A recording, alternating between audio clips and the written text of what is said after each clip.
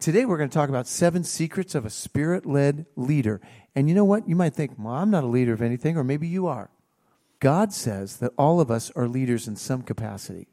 We're leading something. He's called us all to lead people to Him. So anyway, I hope this is going to be helpful for you. 7 secrets. It's not really a secret because they're all right in here. They're here, but they're kind of secrets if you don't know what they are, right? So we'll open that up and see how we can apply those to our life. But before we do that, how about if we bow our heads? We'll start. Before we hear from the Word of God, let's just have a quiet time. Who knows what's on your heart? You bow your heads, and prayer is a two-way conversation. You might not have anything to say, but God will speak to you. You might want to say, God, I'm here. I want to hear from you.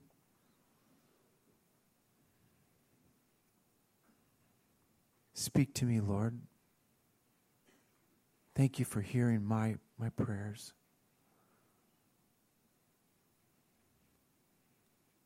I need you.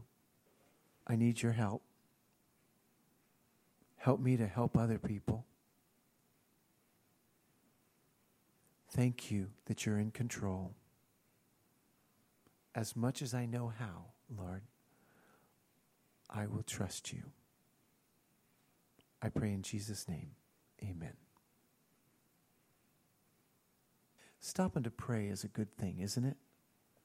It's a good thing to do. You know, the Bible says to do it, but if you don't really do it, it doesn't help you. My voice teacher, a long time ago, he said, you need to drink a lot of water all the time if you're going to sing. You need to be hydrated. My wife tells me, you need to be hydrated. She drinks a lot of water. How many of you guys drink a lot of water? You know what I do? I carry the water bottle around.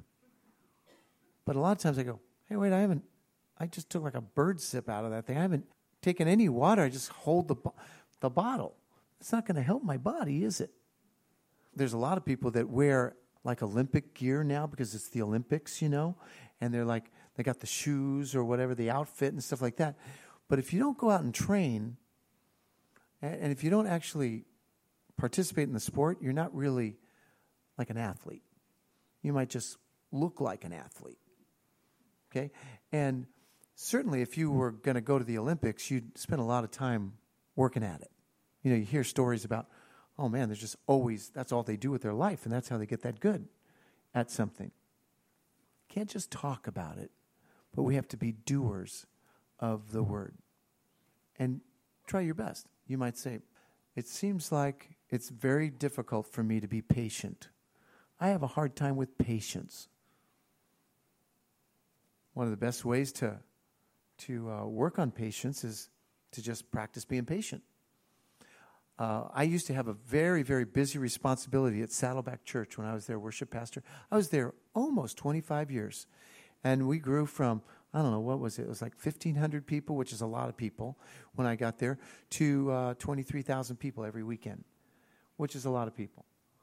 But I was really tired. I had 1,500 people just on my team, just that I took care of. I pastored, they were on the music team or tech team or whatever. Big job. And I would be driving home many times. I'd drive home and I go, oh, Lord, I know these 5 kids. I have 5 kids. My wife does too. Okay.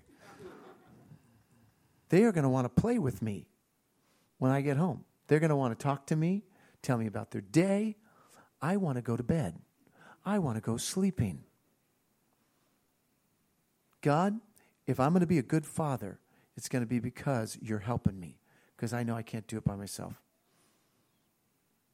So before I go into that, and I would do it as I was driving up the street, I'd say, God, help me. Give me the strength to do it. And guess what? I'd open the door. They would jump me.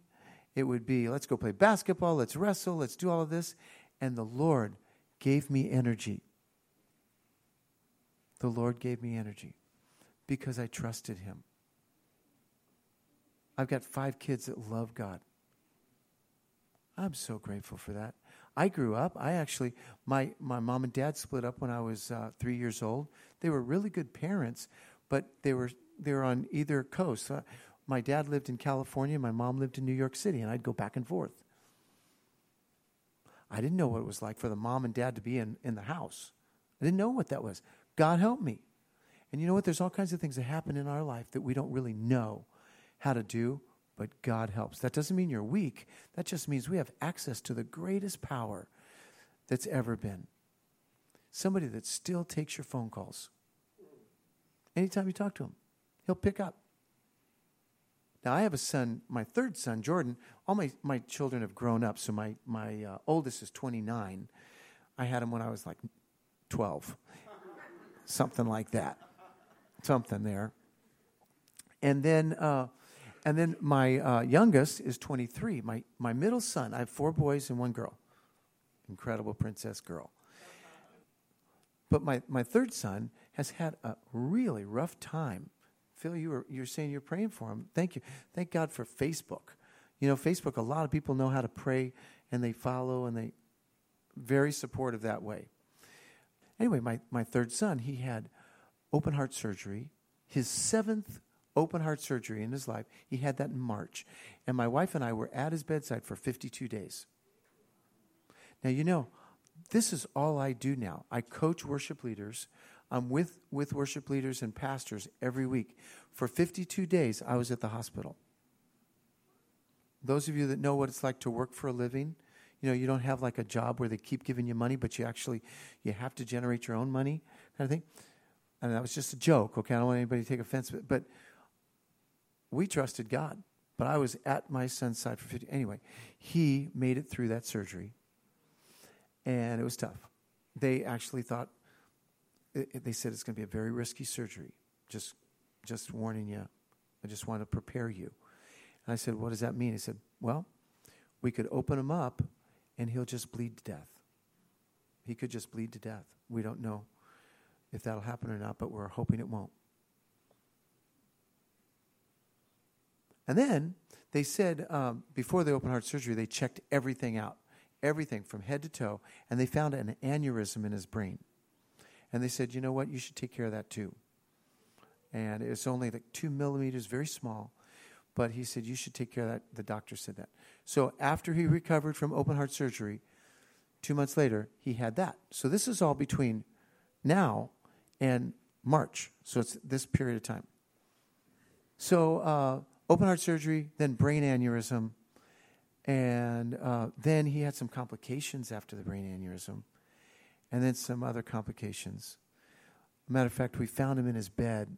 His eyes were not following us. They're just, I don't know what that's called, but they're just like straight. And I didn't know what was up. I thought something happened with the brain surgery. And he said, Dad, I'm going to heaven today. I said, oh, no, son. He said, I love you. I love Mom. I love my brother. And he started naming all the brothers off. Eyes not moving. And he says, and I'm going to get away from this crazy world. I'm going to go be with Jesus, away from all the politics. He actually didn't say politics. He named a name. But because we're in church, I'm not going to say which candidates he was glad to be away from. But he was just saying that. And he doesn't like it when I watch the news or stuff like that. So, you know, generally I don't watch news when he's around because it stresses him out. Called 911. They flew him to San Diego, back to there. And they figured out that he had a seizure, that it wasn't related necessarily to the brain. He's had seizures before that. And maybe it was like staying up a lot because of recovering from the surgeries or whatever. You need to rest a lot when you're subjected to or susceptible to seizure. Anyway, so he got through that. And then just, not this Friday, but the Friday before, he was just in the emergency room again. Now, since that time, they think that they've fixed him up. He's ready to go. Nothing life-threatening going on in his life. He actually went to the gym 2 times this past week. Not doing a whole lot. Okay, mind you, he can't lift more than 5 pounds. And he's not supposed to, like, run. But he was at the gym doing something. You know, like lifting little weights here and there. Just light. But it's been a rough go. I mean, I got to say, many of you have been through seasons where you've lost a loved one or you've had horrendous illnesses and you know people that have. I'm here to say that God was with us the whole way. Matter of fact, I don't know if I told you this story yet, Tiago, but there was a nurse that came in during the open heart surgery part. And she said, I'm a Christian, and I've been praying for all the staff here. There's a lot of people that aren't Christians, that physicians and nurses and stuff. She said, this is kind of like my mission field. I've been praying. And she said, you know what? The staff has been talking about your family and how they see something different in you guys. And my son, as he was coming to, he said, hey, Dad, is it okay if I tell the doctors that, I'm grateful to God for healing me too? I mean, I'm grateful for them, but that God was helpful. And I said, absolutely. So as we were taking our little walks around the pod, they'd say, hey, you're looking really good. And he goes, oh, yeah, I'm grateful for you, and I'm grateful for God. And as we were leaving, this one doctor came by and he said, hey, you know what? I just want to tell you, I really appreciate you guys. I'm so glad that you're doing as well as you are. And I'm sure that your faith had a lot to do with it. And he said it in a kind of a way like he wasn't a believer, but that it really moved him to see him trusting God. You can't fake trusting God. You can't. You can fake you're a Christian, but when something happens and it's not like really easy to get through, and everybody knows you're not really trusting God. And then the other thing is, some people, they say, I really don't need God. I'm a strong person. But that's like saying, I don't need a helmet when I ride a motorcycle, or, it's like that, I can just drive crazy all the time because I'm a good driver. It's like, people figure it out that the world is bigger than they are, even if you're a real strong person. And I don't feel like I'm a weak person. I feel like I'm just a lot stronger with God. And I don't mind trusting God because he's a lot smarter than I'll ever be. And he knows. He sees in a way. I'd like to sing this song to you. I wrote it when I was 21. And it was the first time as a Christian I'd ever gone through like a tough time, like a real tough season. And I was depressed. I don't know if any of you have ever felt depressed, or like you didn't know what was going to happen in an hour or whatever. And that feeling that you have in your stomach, that it just doesn't go away. It just feels like somebody ran you over or something. That was my first time as a Christian feeling that. And I wrote this song.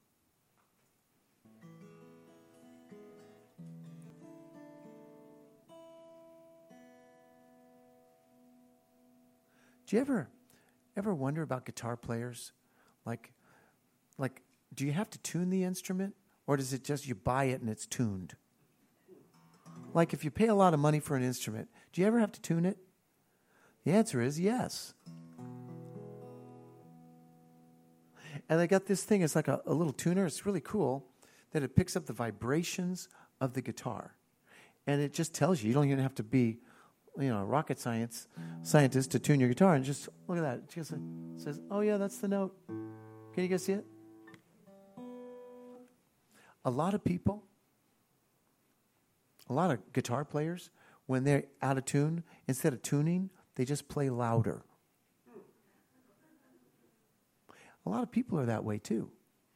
Did you know the Bible is like a tuner for our life? And instead of looking in there and going, maybe I could tune up a little bit, they just think, I don't really need any help, and they just live louder. Until you get to a spot where you go, this is not working, I need some help.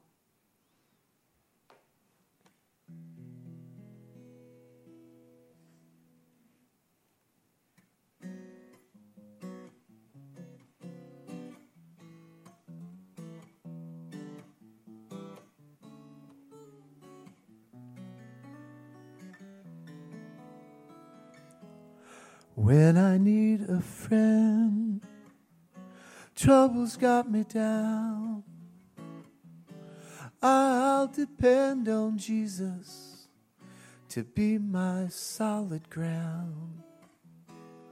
When I get discouraged, the world takes away my smile, I'll just look to Jesus. He'll make it all worthwhile.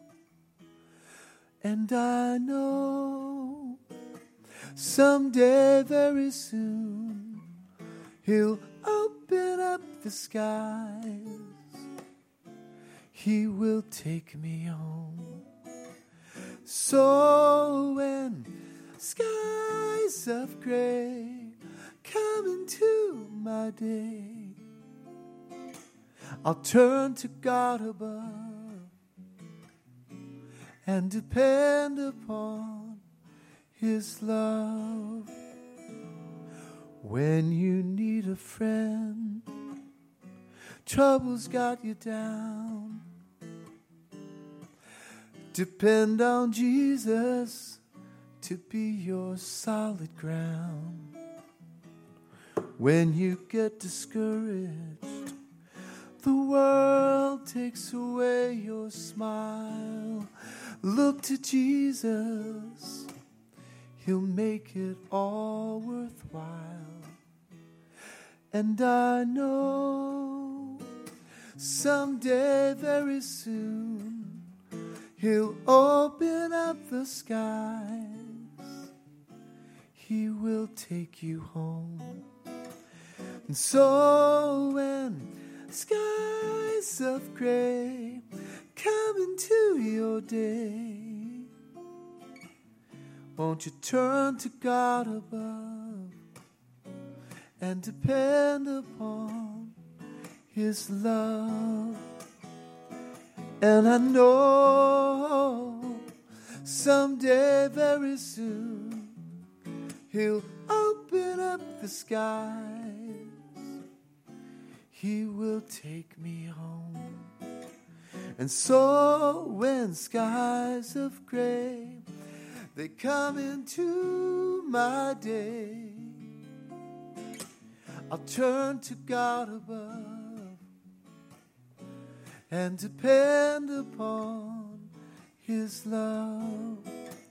So when skies of gray they come into your day,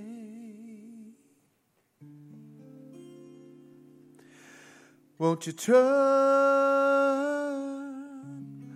to God above and depend upon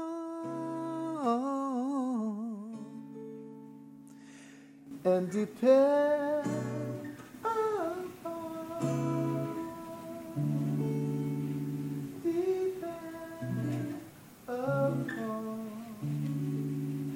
His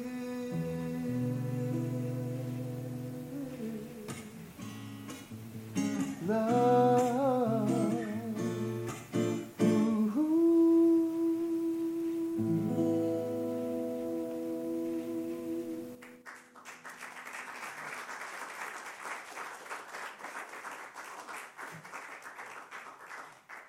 Well, how good is God that we can depend on His love? We can depend on Him. I want to talk to you about 7 secrets of the Spirit-led leader. 7 secrets that I found in the Bible. So they're not really secrets, but they're kind of like you have to read and have to look for it. And good stuff. 7 secrets of Spirit-led leaders. And let's start with number 1. It's an acronym, by the way. If you want to remember this, it's going to spell leaders. Okay? Leaders. Number 1, leaders, Spirit-led leaders learn to see. They learn to see. You say, well, what does that mean? Well, a lot of times we see the faults in other people because it's like really easy. It's like, oh yeah, that person, blah, blah, blah. Like they're driving, okay? But not our driving problems. We have a tendency to, it's easier and easier to see it, but also easier to tolerate other people's problems than to think, I got a problem. And it's very, very clear that Jesus said, first, take the log out of your own eye. Because the Pharisees, they were judging other people. And they say, hey, you know what? How about if you take the log out of your own eye before you try to take the splinter out of somebody else's? Because you can't see clearly until you deal with yourself. Spirit-led leaders first deal with themselves. Rather than try to fix the world, they go, I better figure this out. Then this verse, Colossians 4:2, it says, be devoted to prayer, keeping alert in it with an attitude of thanksgiving. That's a great one to learn too. Let me see if I have it. Be devoted to prayer, keeping alert in it with an attitude of thanksgiving. Now, there's a lot of attitudes we could have at church. One is thanksgiving. But then there's other kind of attitudes that we've seen from Christians that is not really good advertising. Right? Like judgment or cynicism or being hypocritical. You guys saying, are you talking to me? Some of you guys say, don't talk like that. Let's talk about the sinners out there outside. We need to deal first with ourselves and go, be devoted to prayer. How am I doing on that one? What does that mean? When I took a marriage vow, we've been married 32 years. It's amazing. We got married when we were 5. Okay. So anyway, 32 years of marriage, and I remember watching one anniversary, we got out the videotape. Remember those videotapes? And we got it out, found the machine, and then we played this, and I said to her, I will cherish you. I promise to cherish you. Now, I guess cherish and love are similar, but you can't just say you cherish somebody. You have to do it. It doesn't even mean anything if you say, I cherish you, have a nice day. Cherish you later. You know, it's like, yeah, that doesn't make any sense. So, to me, to be devoted means that you have to think about it. You have to be like those Olympic athletes, again, that are so into what they do. We're devoted, as a Christian, we should be devoted to prayer. Well, implications of being devoted to prayer. You pray often, maybe, right? You'll learn about prayer. You read about prayer. A lot of people are reading about cancer. Well, that's important, or like weight loss, and I wasn't looking at you, sir, when I said that, but just, that's a joke. Okay, so we read about all kinds of things that we are devoted to, like fitness or whatever. That's good to be devoted to other things other than prayer. But don't leave prayer out of the equation. Prayer, again, is having a conversation, and you might not have anything to say, but you can listen. I learned that. My pastor said when you get married, it was a church kind of like this, and he said, you're going to come down the altar, and I'm going to say, the two shall become one. I go, okay, I got that. And he said, then during the marriage, you'll figure out which one. That was a joke. You're going to figure out which one. It's very important, though, that we think in terms of, devoted to prayer. That means that I have to give some attention to it. And then keeping alert in it. And what does that do? What does that mean? It's a promise about prayer. It keeps you alert. Wouldn't that be a good idea if we were alert? Okay, how many of you have seen people with their cell phones driving and texting? Or taking their picture, looking at, whatever, they're really into their phone. Okay? Have you ever seen that? Anybody? Okay, seen that. It's dangerous, isn't it? I mean, why would it be dangerous? Because you're not looking at the road. You're looking at this. When we're not praying, we can't see the spiritual road. It's like we're looking down instead of looking up and listening to what God has to say. And then all of a sudden, we go, oh, we avoid those kind of things. We can see it in a spiritual way. We can actually see what's going on. And then we have an attitude of thanksgiving. An attitude of thanksgiving. Let me get back to my little keeping alert and the texting. Have you ever seen a bumper sticker that says honk if you love Jesus? Have you ever seen that? It's kind of a corny thing, but people used to honk. I love Jesus. Honk. My friend said, hey, you know what? You should have an additional bumper sticker that says, text if you want to see him right now. Yeah, it doesn't make a lot of sense to be looking down because our eyes are not on the road. And being devoted to prayer, our eyes will be on the spiritual road, and you'll see all kinds of things. Spirit-led leaders discern. they have discernment. So they can see past like what it looks like. If any of you have kids, boy, you need discernment. If you're married, you need discernment. If you have a job, anything, if you're driving, you need discernment. Spirit-led leaders discern. And it starts with yourself. You figure out yourself first. Number 2, they envision the future. Spirit-led leaders envision the future. What does that mean? Instead of just looking at things the way they are right now, you think, how could it be? How could it be? Like, I would like to be a dentist. Okay, how would I do that? I got to learn to floss my own teeth first. How would I do that? So you start planning this stuff out, and you go, and your dream, that's a dream. They envision what the future could be like. I envision that with my kids. I started thinking, what would it be like if they all loved the Lord? Wow, that would be great. How could that happen? No guarantees in life. There's none. No guarantees.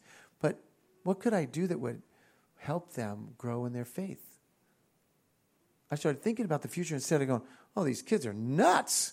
These kids are crazy. I used to call them my linoleum lizards, and then the curtain pullers and all that. I mean, it was like all over the place, a lot of energy with the kids. Instead of doing that, you go, how could things be? And you might have a situation right now that's not good. And you could dream and say, what could it be like? Life is not always easy. Anybody say amen to that? Amen. Life is not easy, but that doesn't mean that life is not good. God's given this gift to us for a reason.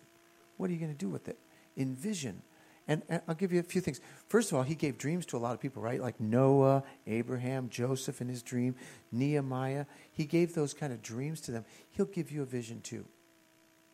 Give you a vision for your life, for what he wants you to do with your gift. Did you know everybody's got a superpower? Everybody does. You should be using it somewhere to help others, not just for yourself. Some people can sing. Some people think they can sing. Some people play instruments. Some people are good teachers. Some are encouragers. They have a gift of hospitality. You have a gift of science or mathematics or of just working with people. Everybody's got their superpower, and God wants you to use it. It's like you're the Avengers. Not everybody does everything well, but you might do one thing that can really contribute to the whole. Spirit-led leaders dream. They dream. Take time to dream. Some of us are way too busy in our life. We don't have time to dream. You need to dream. And have you ever been on an airplane and you see they always teach you how to fasten your seatbelt? You know, those instructions. I always find that really humorous. I'm not sure why they're still teaching people how to put a seatbelt on. But hey, here's a seatbelt, and here's a Coke. This is how you open it, and we want to make sure you're safe, which I'm sure they have reasons for doing this, right? They want everybody to be safe. But then you got they always say oxygen mask. Oxygen mask comes on. What do they say? Put yours on first before you help other people. Before you assist the other people, you put your oxygen mask on first. They always tell you to do that. Because if you're a parent and you are like out on the floor, you're no good to your kid. You need to take time to do the things that are most important. And one of those things is dream. Then, third, adapt to change. Who likes change? Not a lot of people. I mean, I'm talking about when things change, not like loose change. I'm talking about, when things change, I'm not sure I like that. I started losing my hair when I was like 18 years old. I wasn't sure I was up with that. How come that's happening? Now I've realized it was a blessing. My daughter gets up 3 hours before I do to get ready for something. I'm like, I'm done. I look the same in the wind, Lots of things that are good about it.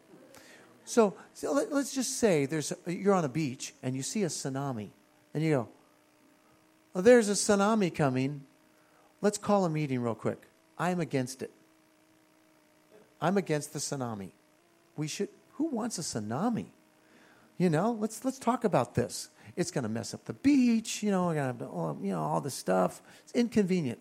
Well, you could do that. Or you could head for the hills and say, I'm getting out of here real quick. Or you could learn to surf. Say, hey, Got a big wave coming. I'm going to take advantage of the wave. The best thing you can do with change is to be an early adopter. Not everything's a good change. I'm not saying it's a good change. But you need to understand it and go, hey, you know what? This is where we are now. Be an early adopter and get off of it. Like I've got some plants in my garden. Thiago, when you come over, you're going to see that I've got these same plants, and there's a couple of them that are just sticks, but I keep watering them. And my wife says, you need to get rid of those sticks. I go, I don't want to get rid of those. I like those plants. They're going to come back. Honey, they're never coming back. Yeah, I'm fertilizing them. It's a stick. It's been a stick for like 3 years now in the garden. She goes, okay. That's how some of us are about change. When something changes, we go, no, it didn't really change. I don't like change, so therefore it's not going to change. Do you remember high school or junior high school? Anybody can still remember that? Okay, so they used to have dances there. I don't go out and party. I don't drink anything. Don't judge me, but I just don't do any of that stuff, okay? So anyway, but in high school and junior high, of course you go to the dance, and it's like a social thing. And you have the girls on this side and the guys on this side, especially in junior high school. And then the songs would come on, and like some of the songs were easy. Everybody could get out and dance. So when there's a crowd out there, they would dance. It was a good thing. Then some song would come on. Nobody knew how to dance to it. Zero. And everybody go, this is the time, go get something to eat or do something else, because what I noticed is that the real dancers, they never left the floor. Didn't matter what song was playing. And here's what I want to suggest to you. In your life with Christ, it doesn't matter what's thrown at you, but you and Christ can make it through it. Adapt. Move on. Be productive, even during change. And sometimes it's very difficult. Dare to trust. That's the next one. Dare to trust. Faith is taking the first step even when you don't see the whole staircase. You know who said that? Martin Luther King. You need to dare to trust. Trusting God is not that easy. It's not always easy because you're not exactly sure what's happening. When I come to a microphone and I'm going to check the microphone, instead of saying testing as if I'm going to test God at church, I always say trusting. Trusting, 1, 2. It's kind of like my motto. I'm going to trust God as much as I know how. I don't know everything, neither do you. But when we trust God as much, He works it out. He works it out. So dare to trust God. Spirit-led leaders dare to trust God, and they don't give up. No desista. They don't give up. Then they encourage others. Spirit-led leaders encourage others. You know how some people say they want to worship service? What they really mean is they want to worship serve us. It's all about me. All about me. This life is all about what I get out of it, my pleasure, what's in it for me. Okay? That's America. That might be a lot of the world. Not every part of the world is that way. It's not. If you travel, you don't see that everywhere. But it tends to be that way in where I live, Orange County. A lot of that is just like, so what does that mean to me? I remember a guy lost his job. It was terrible. He lost his job, and he didn't know what he was going to do. And this guy that was working with him said, you know what the bad part about this is? I may lose my job. He could care less about that person that just lost his job.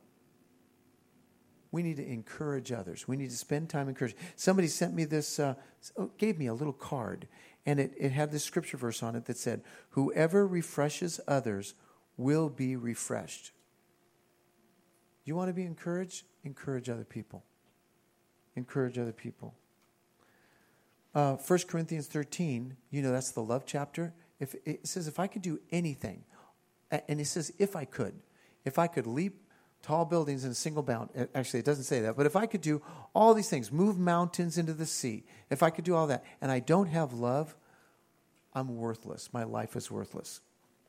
If you're in a relationship and you don't have love for that other person, it's a dead, dying relationship.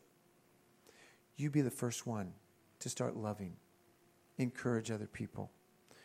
And then I have 2 more. Reproduce themselves. Spirit-led leaders reproduce themselves. What does that mean? Well, of course, my wife and I did that. We have 5 kids. And I'm encouraging Thiago to join the club. He's only got 2. But he's blessed and he's doing very well. You think you're going to jump into 5? Okay. I think you should. Okay, so what you have heard from me in the presence of many witnesses, commit to faithful men who will be able to teach others also. You need to share what you know. You don't have to know everything. Just share what you know. You know what?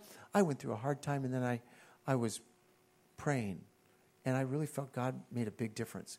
Say that to other people. Reproduce yourself. Spirit-led leaders, they disciple others. And the last one, Spirit-led leaders, they sacrifice the most. Question is, do you want to be a Spirit-led leader? Romans 12, 1-2 is a great passage on what worship is. I appeal to you, therefore, brothers, by the mercies of God, to present your bodies as a living sacrifice, holy and acceptable to God, which is your spiritual worship. Do not be conformed to this world, but be transformed by the renewal of your mind, that by testing you may discern what is the will of God, what is good and acceptable and perfect. He wants you to be a living sacrifice. And then Philippians 2:17 is talking about this teacher that says, even if I'm poured out like a drink offering, it's like, boop, gone, like a drink offering.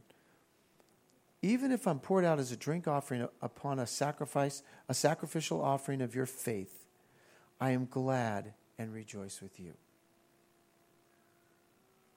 Of course, Philippians 3:8, it says, more than that, I count all things to be loss in view of the surpassing view of knowing Christ Jesus my Lord, for whom I have suffered the loss of all things and count them but rubbish so that I may gain Christ. What are you holding on to that's more important to you, that you think is better than Christ? I'd encourage you to take your closed fist and just open it up and say, God, you can have it. What I want is as much as I know how I want you. Would you bow your heads? You know, it's very possible that someone in here needs a prayer. Let me pray with you. Father God, I pray for these folks. Some of them have some real troubles. Lord, I pray that they would have peace knowing that you're with them and they're not alone.